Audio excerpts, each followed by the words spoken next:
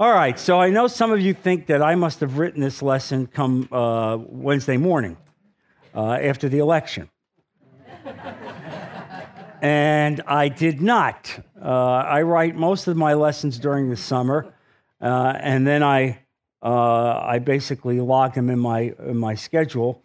We're going to take a hiatus from the Gospel of John for a while. This week I'm going to do this lesson on worry and anxiety and fear. Next week, and for about the next 7, I'm going to do the prophecies of Daniel. So if you're listening online, you'll be able to connect with us on that. But here's the point of this lesson. As I studied this and prepared for this, I learned that there are 40 million people in the United States who suffer from some sort of anxiety disease. 40 million. And what that means is that the average person has 70,000 thoughts a day. 70,000 thoughts a day.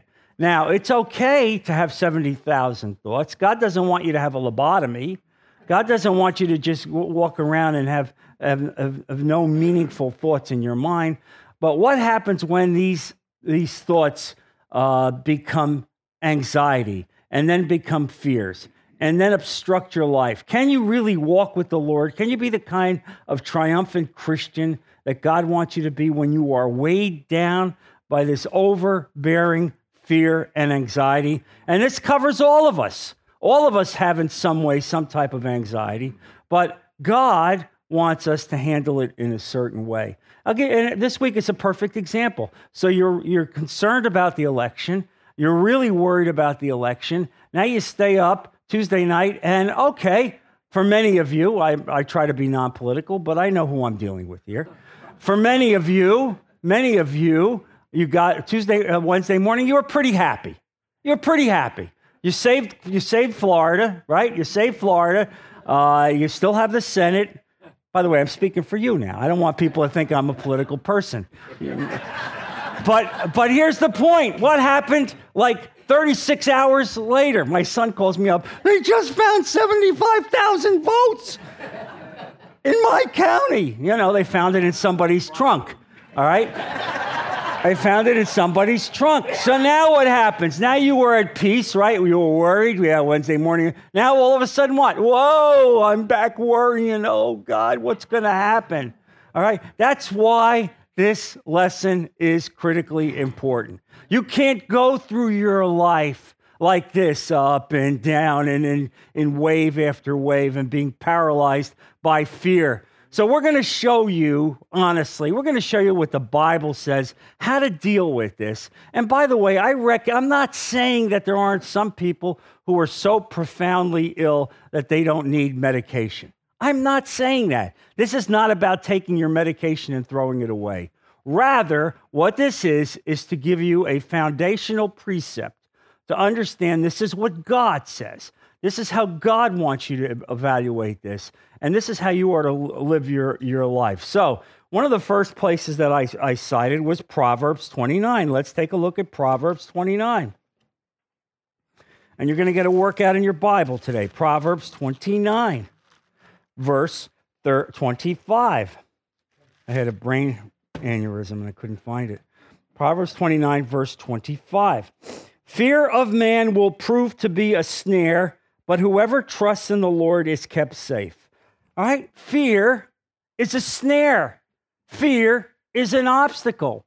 Fear will weigh you down, but trusting in God will allow you to get through. And you know that I've always said to you that one of my foundational verses is Romans 8:28. For we know that all things work together for good to them that love the Lord and are called according to his purpose.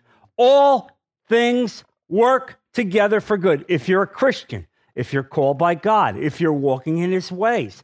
So what does that mean? Even in the midst of some horrible things, even in the midst of oppressive things, even in the midst of your mind being weighed down, you have to remember that all things work together for good. Even if you don't understand it, but you trust in God. You've prayed about it. You've put it before the Lord. And so here's the thing. We don't trust God to handle it right. Isn't that what this is about? I know, God, I've prayed about it, but I still have to worry because I'm not really sure you can handle this all the way. And after all, my worrying is really going to fix this. I'm just going to worry my way to fixing this problem. And of course, you recognize that none of that is true.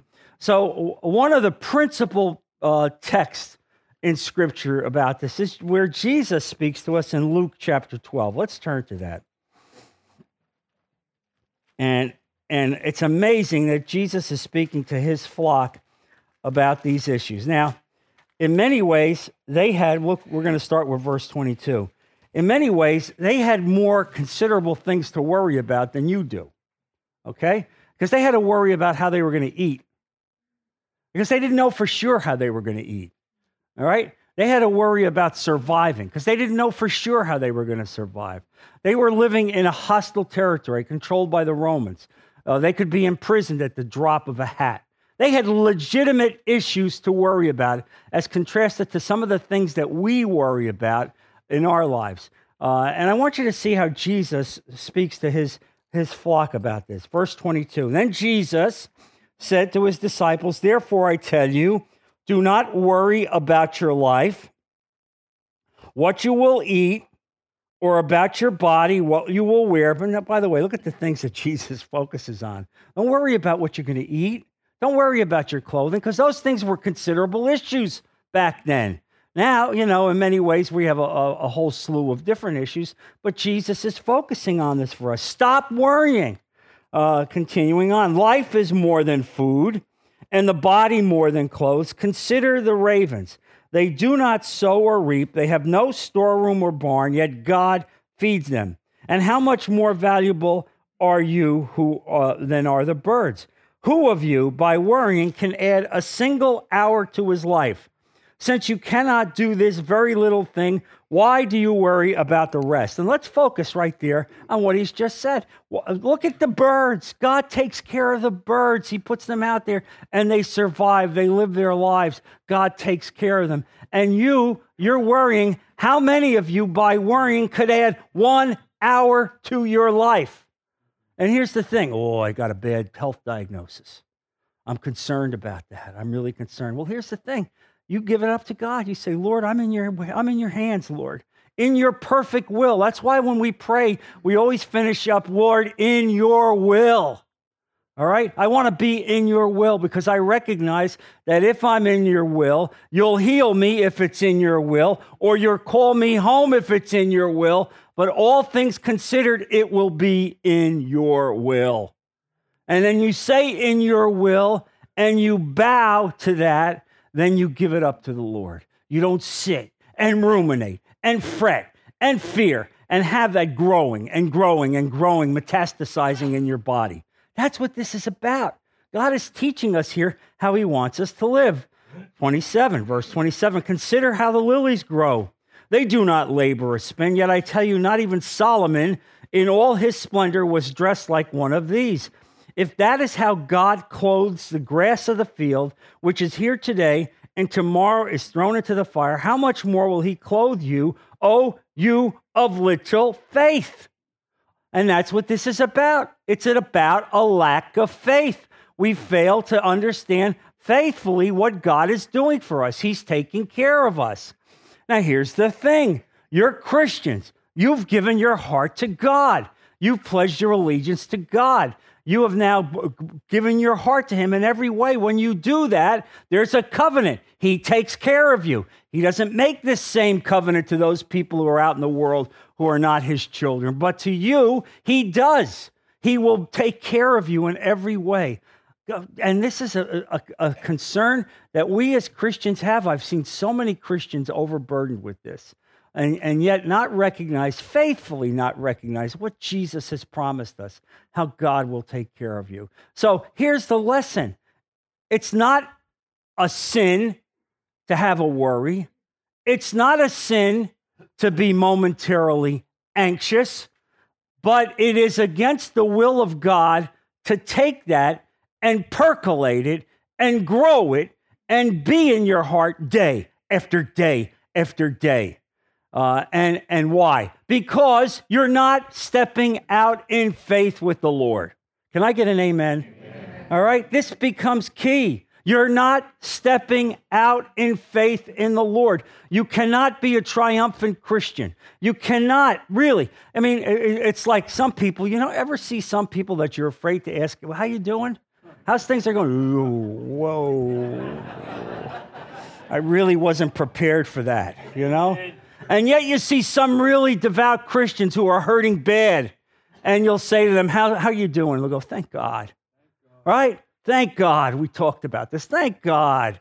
All right, what's the difference? The difference is the one person is ruminated on their own personal issues to the point where anxiety has killed them, and the other person has put it to the Lord and trust the Lord to take care of them.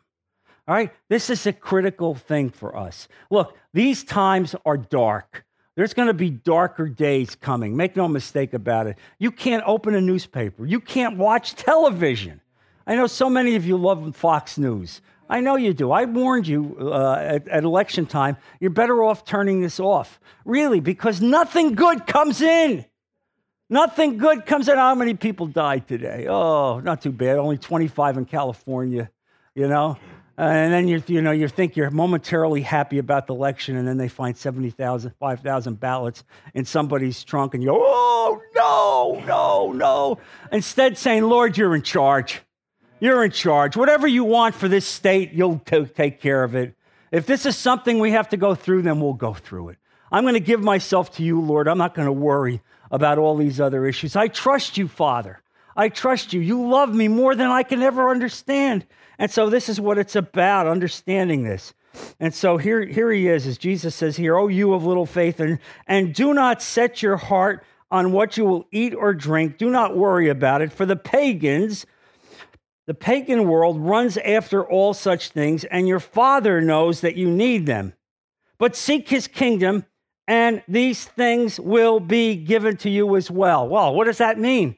It means don't become obsessed about the stock market, all right? Don't become obsessed about your portfolio or about your retirement or about your bank account to the point where, every up and down of the vicissitudes of the market, you're passed against the wall and you're thrown against the floor. You can barely walk around because you're being buffeted.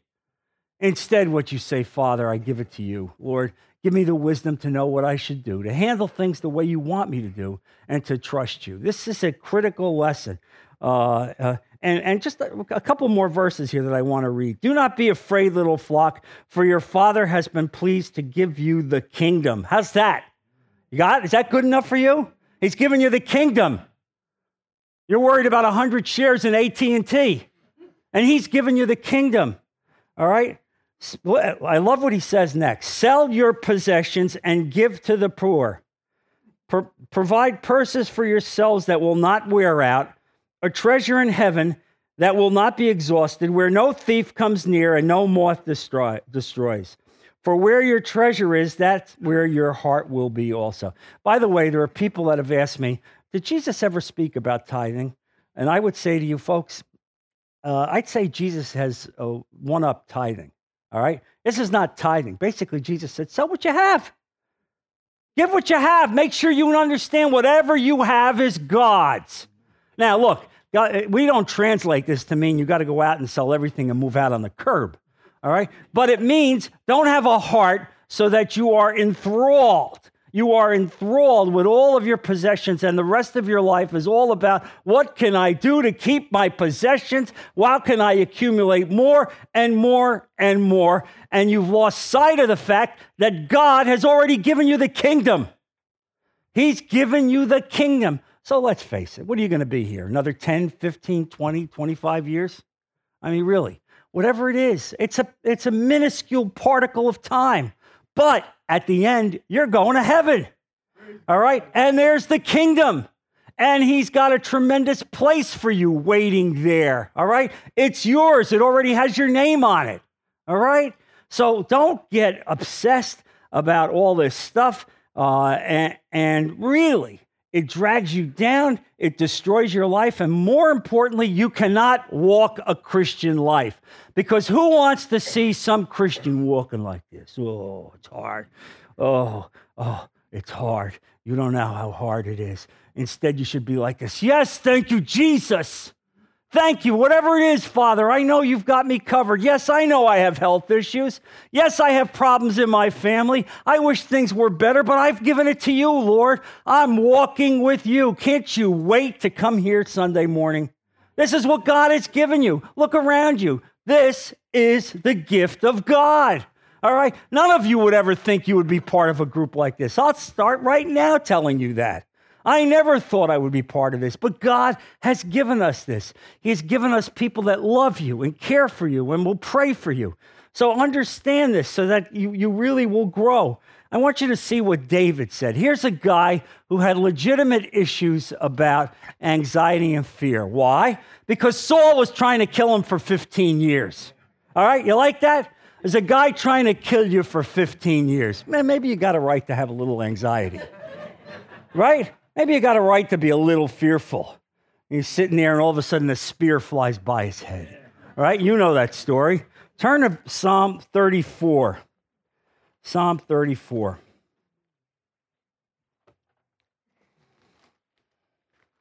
And by the way, this is a lesson you should share with people.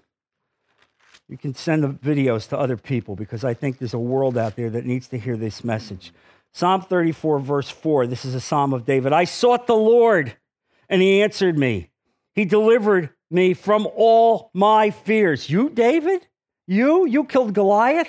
You have fears? Those who look to him are radiant. Their faces are never covered with shame. This poor man called, and the Lord heard him. He saved him out of all his troubles. There you go. There's a testimony of a guy who says, when you call on the Lord, your face becomes radiant as he reaches out to restore you in so positive a way. I want you to see what Paul says about this issue. Turn to 2 Corinthians. 2 Corinthians chapter 1, verse 8. We do not want you to be uninformed, brothers, about the hardships we suffered in the province of Asia. We were under great pressure, far beyond our ability to endure, so that we despaired even of life. Indeed, in our hearts, we felt the sentence of death, but this happened that we may not rely on ourselves, but on God who raises the dead. Continuing on with verse 10. He has delivered us from such a deadly peril, and he will deliver us. On him we have set our hope that he will continue to deliver us. His very life was jeopardized. He sat there between life and death as he worked for God. And yet what? He had the hope of God that God would deliver him. I pulled out this verse that I want to read to you. It's 2 Corinthians chapter 11, verse 24. So when you're having a hard day, I want you to read this. Things are rough, all right? Things are not going so well. I want you to think about the man who had the meeting with Jesus on the road to Damascus, who was struck down from that horse. When Jesus appears and calls him to basically be an apostle to the Gentile world and says to him, I will show you how many things you must suffer for me.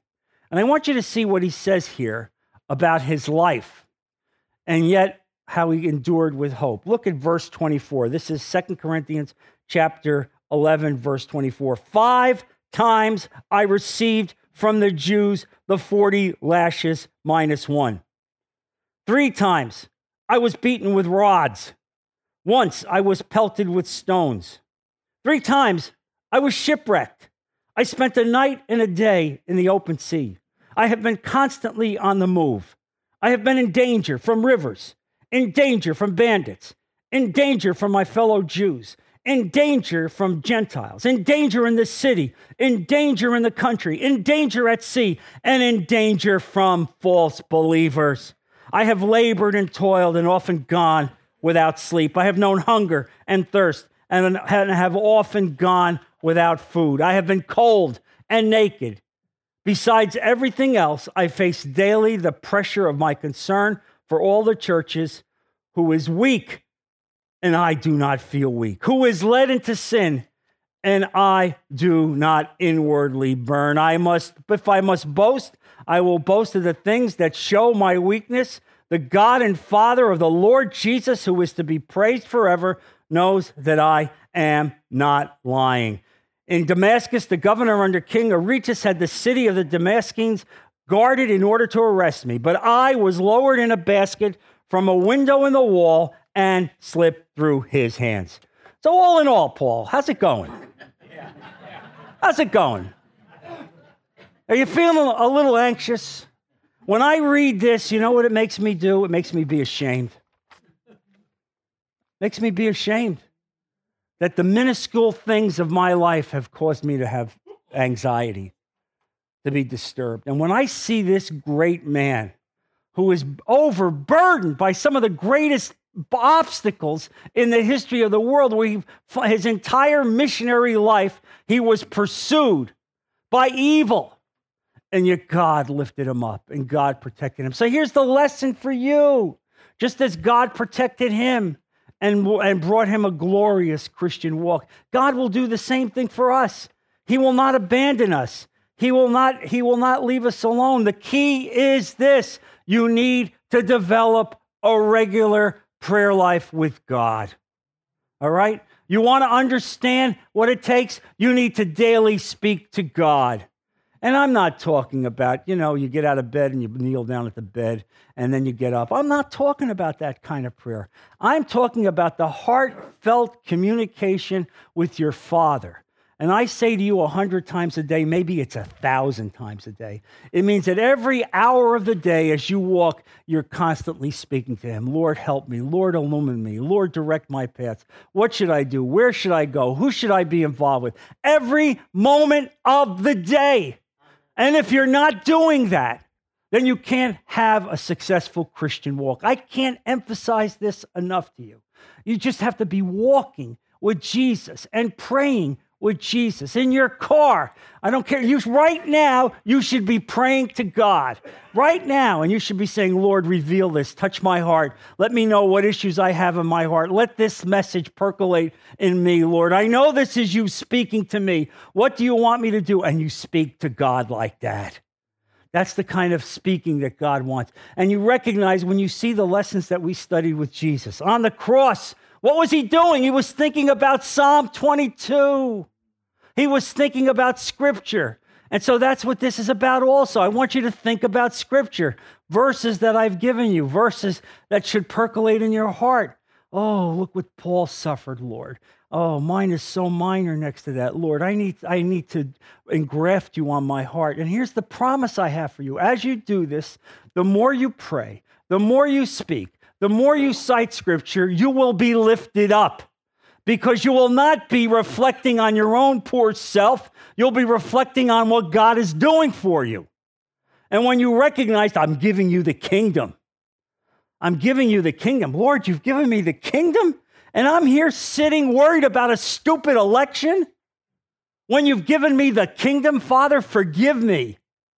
Forgive me. Let me recognize that in every aspect of my life, you are in control. This is a critical thing. I want you to turn to Philippians chapter 4. Philippians chapter 4, verse 6. Do not be anxious about anything, but in everything, by prayer and petition, with thanksgiving, present your requests to God. And the peace of God, which transcends all understanding, will guard your hearts and your minds in Christ Jesus. How do I guard my heart? How do I guard my thoughts? I guard my hearts and my thoughts by praying in thanksgiving to Jesus and to God, by praying to God in thanksgiving for what he has done, how he has restored me, how he has protected me. I am guarding my thoughts. This becomes a very important issue. Learning to guard your hearts and thoughts. Look, it's not a sin to have an anxious moment. It's not a sin to be worried. But once it goes from a momentary issue to day after day after day, and it metastasizes in your life. Now you're outside the will of God. And so God tells you to take those thoughts and make them captive. Give them up to Jesus. Lord, please deliver me from this. I believe you, Father. Give me the strength of faith to understand what I need to see. Look also at 1 Peter chapter 5. 1 Peter chapter 5, verse 6. Humble yourselves, therefore, under God's mighty hand, that he may lift you up in due time. Cast all your anxiety on him because he cares for you. It's a case of humility. All right? Some of us aren't humble enough. Oh, I can take care of this. Oh, I know. If I can just worry enough and think about it, I know I can worry myself right through this. I know I can think myself right through this. I'm smart. I can get through this. I'll find a way. No, you cannot. Humble yourself before God and say, Father, I can't do this. I can't handle this. I give it to you, Lord. I'm going to make these thoughts captive to you in such a powerful way. Take a look at 2 Corinthians, if you would. 2 Corinthians chapter 10, verse 5, verse 4. The weapons we fight with are not the weapons of the world. On the contrary, they have divine power to demolish strongholds. And that's what we're talking about here. We need to demolish strongholds. And what's a stronghold? A thought, an anxiety that is percolated in your heart. Verse 5, we demolish arguments and every pretension that sets itself up against the knowledge of God, and we take captive every thought to make it obedient to Christ.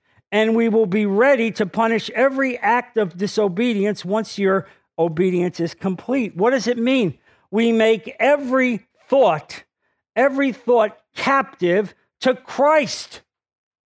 He's given you the authority and the power to demolish these strongholds. Yes, there are strongholds. Yes, Satan would like nothing better than to have you metastasizing this in your mind and having it growing and growing and growing. I know you're concerned about your kids. I know you're concerned about your health. I know you're concerned about your finances. But do you think you're more concerned than he is? He holds you like this in the palm of his hand. Not a hair of your head is going to fall that he doesn't so decree. All things work together for good for you because you love the Lord and are called by the Lord. Give him the power in your life. Give him the authority in your life. Turn it over to him. Let him have captivity of these thoughts and walk out of here today vowing that this will be the first day of the rest of your life. Amen? Amen? Let's close in prayer. Heavenly Father, Lord Jesus, I thank you for these words. Lord, I ask you to give us strength to do this, to give our thoughts to you, to make them captive in every way, Lord, so that we are not burdened by these strongholds, but instead, Lord, trust you and have faith in you that you will take us, that you will lift us up, that you will cause us to have the kind of life that you want us to have. You've given us the kingdom now. Let us leave here believing that you have so done that. Bless our people, protect them this week, and bring them back safely next week. We put all of this in Jesus' precious name. Amen. God bless you.